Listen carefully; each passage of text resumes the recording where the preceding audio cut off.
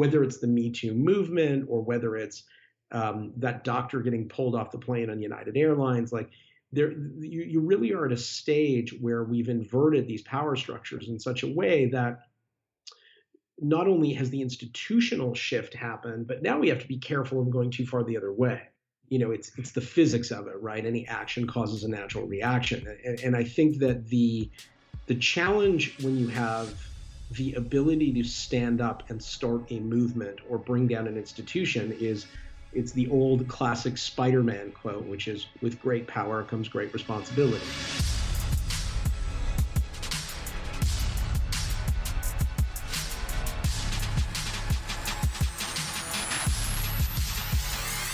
Greetings everyone, my name is Julie Masters and welcome to another episode of Inside Influence, in which I delve into the minds of some of the world's most fascinating influencers and experts to get to the bottom of what it actually takes to own your voice and then apply it to driving an industry, a conversation, a movement, or a nation.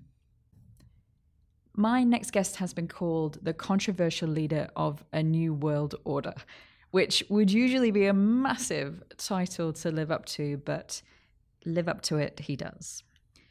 He's the co-founder of citizen journalism site Now Republic, which is one of the largest news agencies in the world. He's also an award-winning entrepreneur, venture capitalist, best-selling author, and a 2-time Emmy-nominated media visionary. He's also been asked to share his insights on the Great Rewrite with world leaders from the United Nations to the G8 summit. And Leonard Brody first came to my attention when I saw a TED Talk where he discussed a favorite topic of mine, and it's a topic that I don't see getting as much attention, especially in mainstream media, as I think that it should. He was talking about the Great Rewrite. He was talking about how the old rules of influence have completely changed, and how the traditional power pyramid, that pyramid that at the top would have governments and royalty, and underneath would have the military, and then the media, and then everyday people like you and me at the bottom, has completely flipped. How institutions are now being turned on their head, how governments are now having to rethink the entire operating systems of this planet. And because of all those changes, the biggest brands are no longer companies anymore, they are people. And the most trusted voices aren't journalists or media companies anymore, they are thought leaders, people with blogs, people with vlogs. The largest investors aren't banks anymore, they are crowdfunders. And with this democratization of power, with this democratization of access that the digital world has given us, comes unprecedented opportunity. But however, it also comes with unprecedented responsibility. And then the question becomes, are we ready?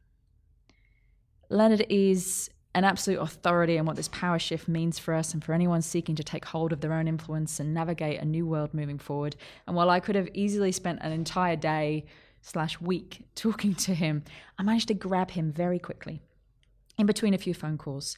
And so we just jumped into all of the content that we could possibly squeeze into an episode. So for those of you who are used to a longer form interview, this is a little shorter, it's a little bit more focused, it's a little bit more direct than usual. Just think of it as a bulletproof coffee shot of insight beamed live to you from across the world. So what did we get into? Well, we dived deep into a number of areas. We talked about paying attention to signals, how the world is getting rewritten around us, and this is happening on a minute-by-minute basis. So you've got to know what to look for. You've got to be able to see the waves coming. We talked about, as I just mentioned, about the fact that power has flipped. The triangle has turned upside down. And for the first time in humanity, we own our own media for no cost and at scale. We talked about crowdfunded media, how investigative journalism isn't profitable anymore because we have access to so much information for free, and how new structures are going to start popping up. Not for profit, independently owned, crowdfunded, and what that means for who we trust and where we go to for our information, essentially who we allow to influence us and why. We also talk about virtual trust, how we are 4 times more trusting as our virtual identity, i.e. the person we are online, which we spend about 75% of our time now as that virtual person. Now, as a result of that increased trust, we are taking advice from people we would probably never dream of taking advice from, were we to meet them in real life. And how has that shifting paradigm of trust impacted what we buy, who we buy from, who we listen to, where we go to for information?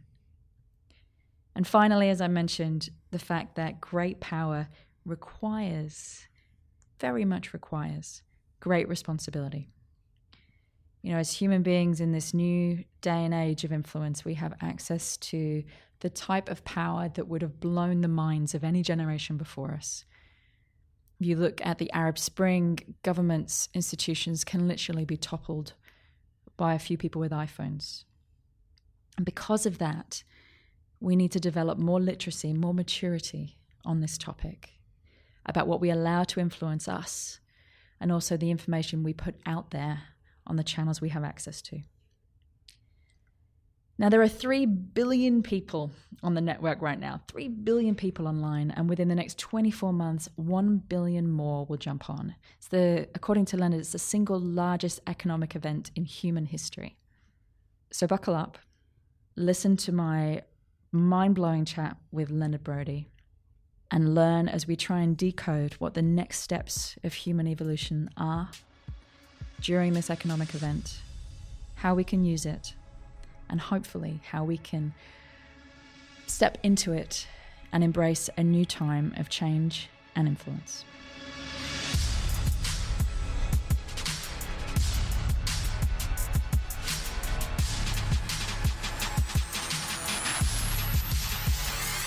Welcome to the podcast, Leonard Brody. Thanks for having me. You're welcome. Now, I know you're on a deadline today, so I'm going to jump straight in very quickly with a question that I always start with, which is whether you consider yourself to be an introvert or an extrovert.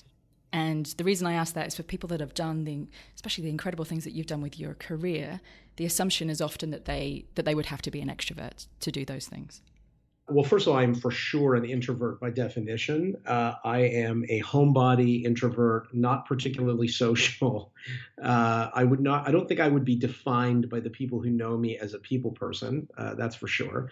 But I think there's a whole category now which has been reinvented called the extroverted introvert, which is you can be an extrovert when you need to be, whether it's work or social scenarios, but generally you lean towards or prefer the introvert. And I would say that's definitely me. I am probably the extroverted introvert, but I lean towards introversion. I have never heard that term before, but I'm going to adopt it from here on in. Well, let's just jump straight into it. I wanted to jump in with your uncle. Seems like a strange place to start, but can you tell me the story of your uncle's business and just how that led you into the idea of this great rewrite? Yeah, so my uncle was technically my cousin, but our family came from Odessa, which in its day, it was kind of the French Riviera of the Soviet Union and Russia and Ukraine. And so Odessa was a very big Jewish community, and our family were a family of musicians. And my grandmother was sort of the prima violinist, and her brother was the conductor. And they moved to Canada together, and Israel Asper, who was the son, kind of became a real influence for me as an entrepreneur. He was one of Canada's great entrepreneurs. He was just a force of nature and built one of the most significant media businesses in North America, and acted as a mentor for me for a lot of my life, even from afar. And I wouldn't be doing what I'm doing without him. And unfortunately, the company, like many companies, I think lost a bit of its way. Part of it was timing. Part of it was not paying attention to signals. It's an oversimplification to say it happens for any one reason. But the company had effectively lost its way. And part of that was because the world got rewritten around them.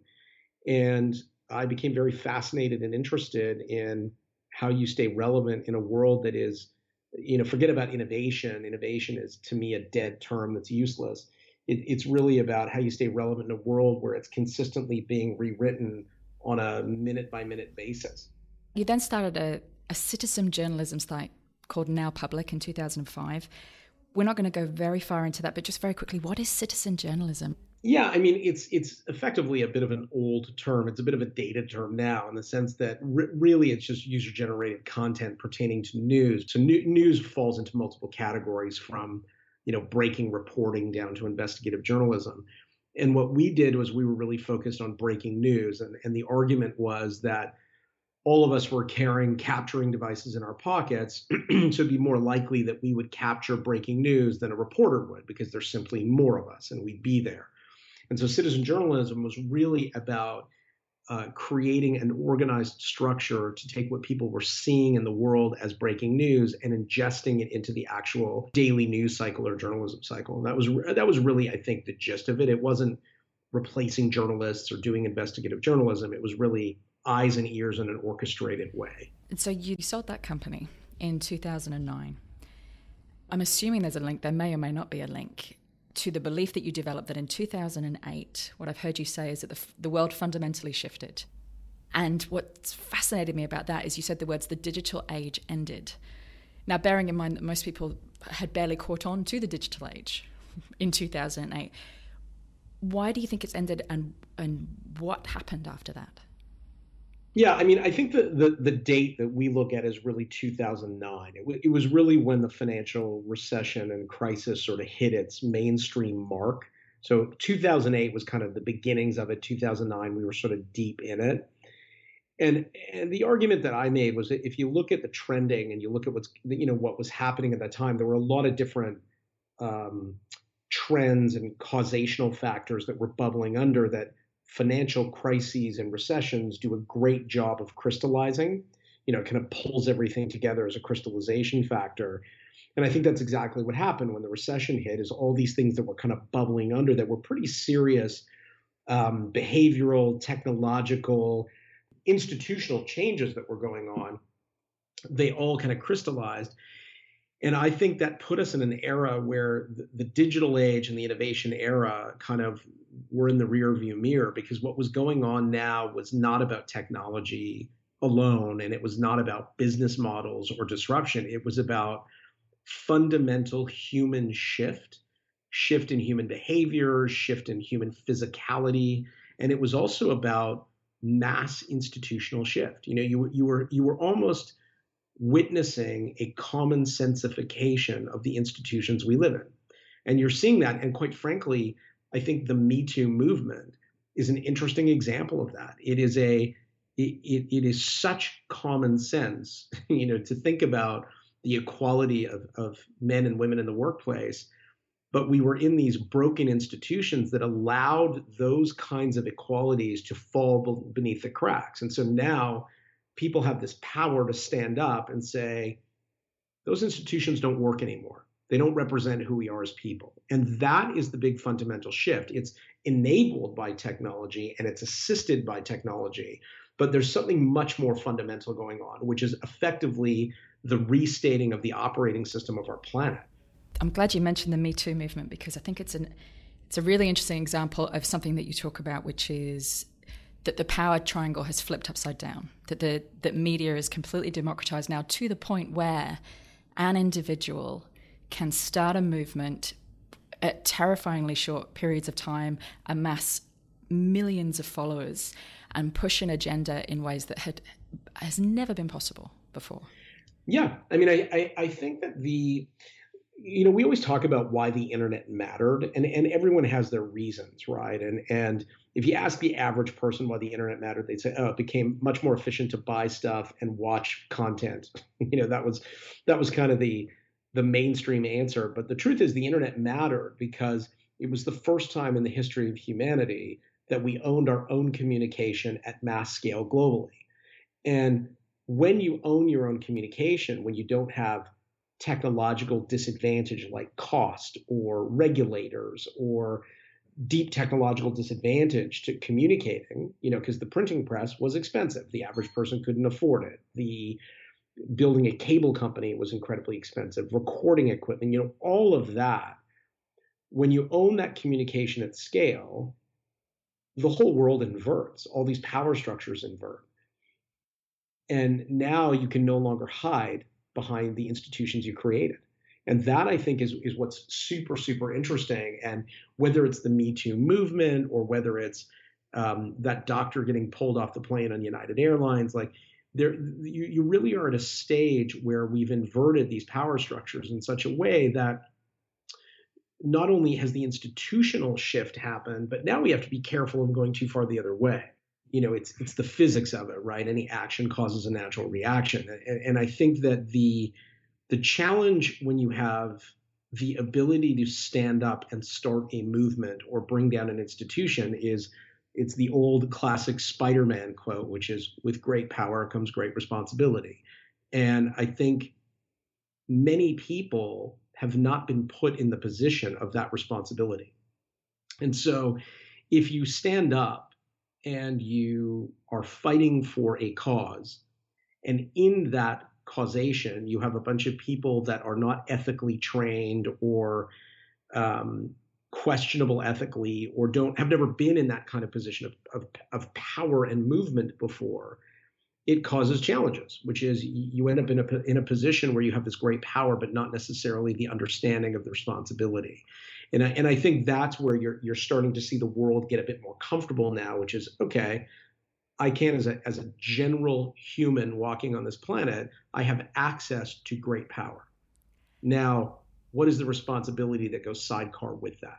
That's a really interesting question. And especially when we're looking at the media right now, and there's a lot of fuss around the media with fake news and everything else that's going on. You were quoted as saying, and it's actually a topic I've been thinking about a lot, which is, what is the future of media? Is it going to stay private? Does it become publicly owned? How do we guarantee that the information that we have access to has integrity about it, especially seen as the gravity of decisions we make on the basis of that is getting larger and larger? And you had said what will happen over time is you will have more independent investigative journalism organizations that spring up that are run by charitable trusts. Now, I hadn't even thought about that. Walk me through that. Well, I think if you think about news, I mean, it's interesting. You're in a sort of golden age of journalism now because of what happened in the U.S. election and the drama around not just fake news. I mean, there's different kinds of fake news. There's fake news, which is intended to just be goofy and parody. Then there's fake news that's intended to deceive and intended to sway public opinion. And I think you're in a position now where people are realizing that media literacy is really important. It's one of the most important skills that a human walking around on this planet can learn, is how to be media literate. And the role that the founding parents of Canada and the United States and Australia, of the Western world, thought about when they were building democracy is they were really thinking about investigative journalism, about the ability to uncover truth through press and through media. The problem is investigative journalism is not that profitable. And as we've moved into an era where the web is really driving a lot of the news we read, investigative journalism has really become sidelined. Now, ironically, there are quite a few excellent news sources that are the best in the world at investigative journalism that are doing quite well. Brands like the New York Times and the Washington Post, and companies in the technology space like The Information. The problem is there needs to be more fluidity in those brands than just one or two best in breed, right? It's not enough. That's not enough to provide a full-scale spectrum look at the planet. So the model that I always go back to is The Guardian in England. The Guardian is owned by the Scott Trust. And the Scott Trust basically set it up as a not-for-profit foundation to be the voice and protector of liberal journalism. There are disadvantages of it as well, but I think the not-for-profit model, and the Canadian government is currently looking at this, by the way. They're actually looking at how do you encourage investigative journalism through non-for-profit mechanisms. And I think you'll just see a lot more of that. And whether it's examples like the Scott Trust, or there's a media fund now that exists purely to fund investigative journalism on a not-for-profit basis, I think it's a good model, because you're then in a position where you're not beholden to advertisers. You're not beholden to readership in the traditional sense. You have other mechanisms to fundraise. And that, by the way, can cause its own challenges, of course, because then you have to be really media literate around what you're reading. If you're reading The Guardian, it's got a liberal agenda and a liberal source. If you're watching Fox News, you know its agenda. And that's an ongoing conversation I have with my parents, which is they come from a generation where media was media. Media was your source of truth. It was there to provide you with information. It didn't have such a clear leaning that it has now. I think media always had political lines. Certain newspapers were traditionally conservative to right-leaning. Some were sort of left-leaning you can see it in the names of papers, right? Like the name The Independent in the UK, The Independent was created, however many years ago it was, 100 years ago, The Independent was created to try to cut across that. It was a brand problem even back then. So they were trying to say, let's create nonpartisan news or non-influence, and let's create the center line. And so that problem has gone back in media, a very long time. But so I think people have to be aware of it, and they have to be aware of the kinds of investigative journalism that are coming out and who are the not-for-profits behind it. But it's certainly one model, not the only model, where I think you can see that really get validated. And I think you can do that, by the way, not as just a publication, but as a journalist. I think as a journalist, you have really interesting tools in front of you where you can say, look, I think there is a story here. I'm going to get backers to fund me to go write this story. That's interesting. So sponsored. Well, it's effectively donors and or crowdfunding. You can use those mechanisms to say, look, I think there's something stinky going on at City Hall in my city. This is an issue. I want to do a full investigative report. It's going to cost me 20 grand to do it properly. And the people who really want to know that story can donate $5, $10, $20 to see that story come to light. And I think those models are things that are all going to have to be looked at in some capacity to truly see that become viable. So what we're essentially skirting around here is the issue of trust, which is one of the key things that, again, I've heard you talk about over and over again. You said you are 4 times more trusting as your virtual identity. Yeah, I think one of the realities that's coming to light is science fiction was kind of correct all along, which is science fiction always talked about the bifurcation of the human, that we would become a human and something else, whether it's, Star Wars, the Force, or whether it's the Chronicles of Narnia or demons or things that human beings evolve into. And I think that the reality is what we've noticed is that since we owned our own communication at scale, right, since we became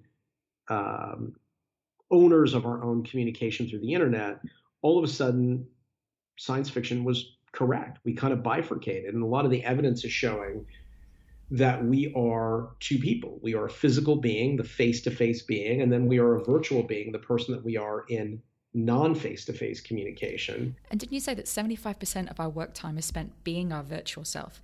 And the crazy one, 62% of our family time is spent as our virtual self. Yeah, close friends and family. It would be friends and family, not just family alone. But yes, the bottom line is I think the data is showing us that our virtual identities are becoming our predominant forms of self. And with those come different behavioral markers, like you just act differently and behave differently when you're speaking through a screen or a device.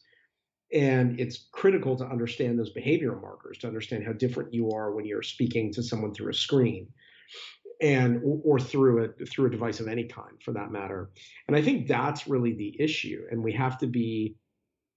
kind of have to be in a position where we're aware of those markers and we're aware of the identity that we're speaking to someone, because we just act and behave differently. So trust becomes one of those factors. Trust, ironically, you would think being in front of someone physically would be a much more trust driven experience, meaning like I can look you in the eyes, I can determine, your body language. But it turns out that we're actually a lot more trusting in our virtual identities, a lot more trusting. Generally, you ask, like, would a parent post photographs of their baby on the lamppost in the neighborhood? And the answer is no, they just wouldn't do that for all kinds of like weird reasons that you'd be like, nah, it just feels wrong. But yet we post hundreds of photographs of our children on Facebook and Flickr, which are globally open, searchable, and manipulated lampposts. And the question is, what is that delta and why do we do it? And the answer about why we do it is because we're more trusting. We're more trusting in that identity. As a parent, I think most parents would at least relate to this in some way. The amount of information that you get and trust from Google, from Googling parenting advice, it outweighs 1,000-fold the amount of information that you would get and trust from traditional institutions like doctors. I would get some information from a doctor and I would literally go home and Google it and see who else on the internet concurs with that. Now, that's a trained professional. So, yeah, trust online does feel like it's amplified. Yeah, and I think nobody really knows why. I have a personal theory, which is I think you're more trusting in your virtual identity because we are younger on the medium. So our age on the medium is younger than our physical selves for the most part. So we tend to act younger and more adolescent-like on our virtual identities than we do in our physical ones. I think that's true for people over the age of 30. I think people under the age of 30 who grew up natively into screens, I think it's different. And I think we're just figuring that out. But the truth is we don't know. I mean, nobody really knows why you're more trusting in your virtual identity than you are in your physical one. It seems completely counterintuitive. So you had said that there are 3 billion on the network, as in the digital network now. Within the next 24 months, there'll be 1 billion more. So it's the single largest economic event in human history. Just as a final thing for anybody listening to this podcast, what's one or two things that if you want to stay ahead of this curve and you want to really take advantage of how trust and how attention has been rewritten, what should you be paying attention to or what should you be focusing on? Yeah, I mean, I really pay a lot of time to the future of artificial intelligence and me, like 40 million other people that care about it. I care about it because as you start to think about attention and time, we have lived up until this moment where the human being is the predominant species on this planet. And I think we are at a position where that is not necessarily the case anymore, where humans may not be the greatest thinkers or most complex thinkers, or that just may not be the case. And so I think if you're caring about the planet and the rewrite, we've lived through a very human-driven rewrite process over the last 25, 30 years. I think that number is going to change just dramatically when you start to look at artificial intelligence and what that's going to mean. And so I think when we talk a lot about artificial intelligence because it's important, but it's really important because we just don't know that humans are going to be the predominant species anymore. That is a significant thought to end on, human beings not being the predominant species. Thank you for your time. This was just a very quick deep dive into the idea of the great rewrite and trust in general. For anybody who wants to know more, Leonard's got some fascinating videos out. There's TED Talk, there's no end of articles that you can check out. But thank you for your time. Very much appreciate it. No, thank you. Appreciate it.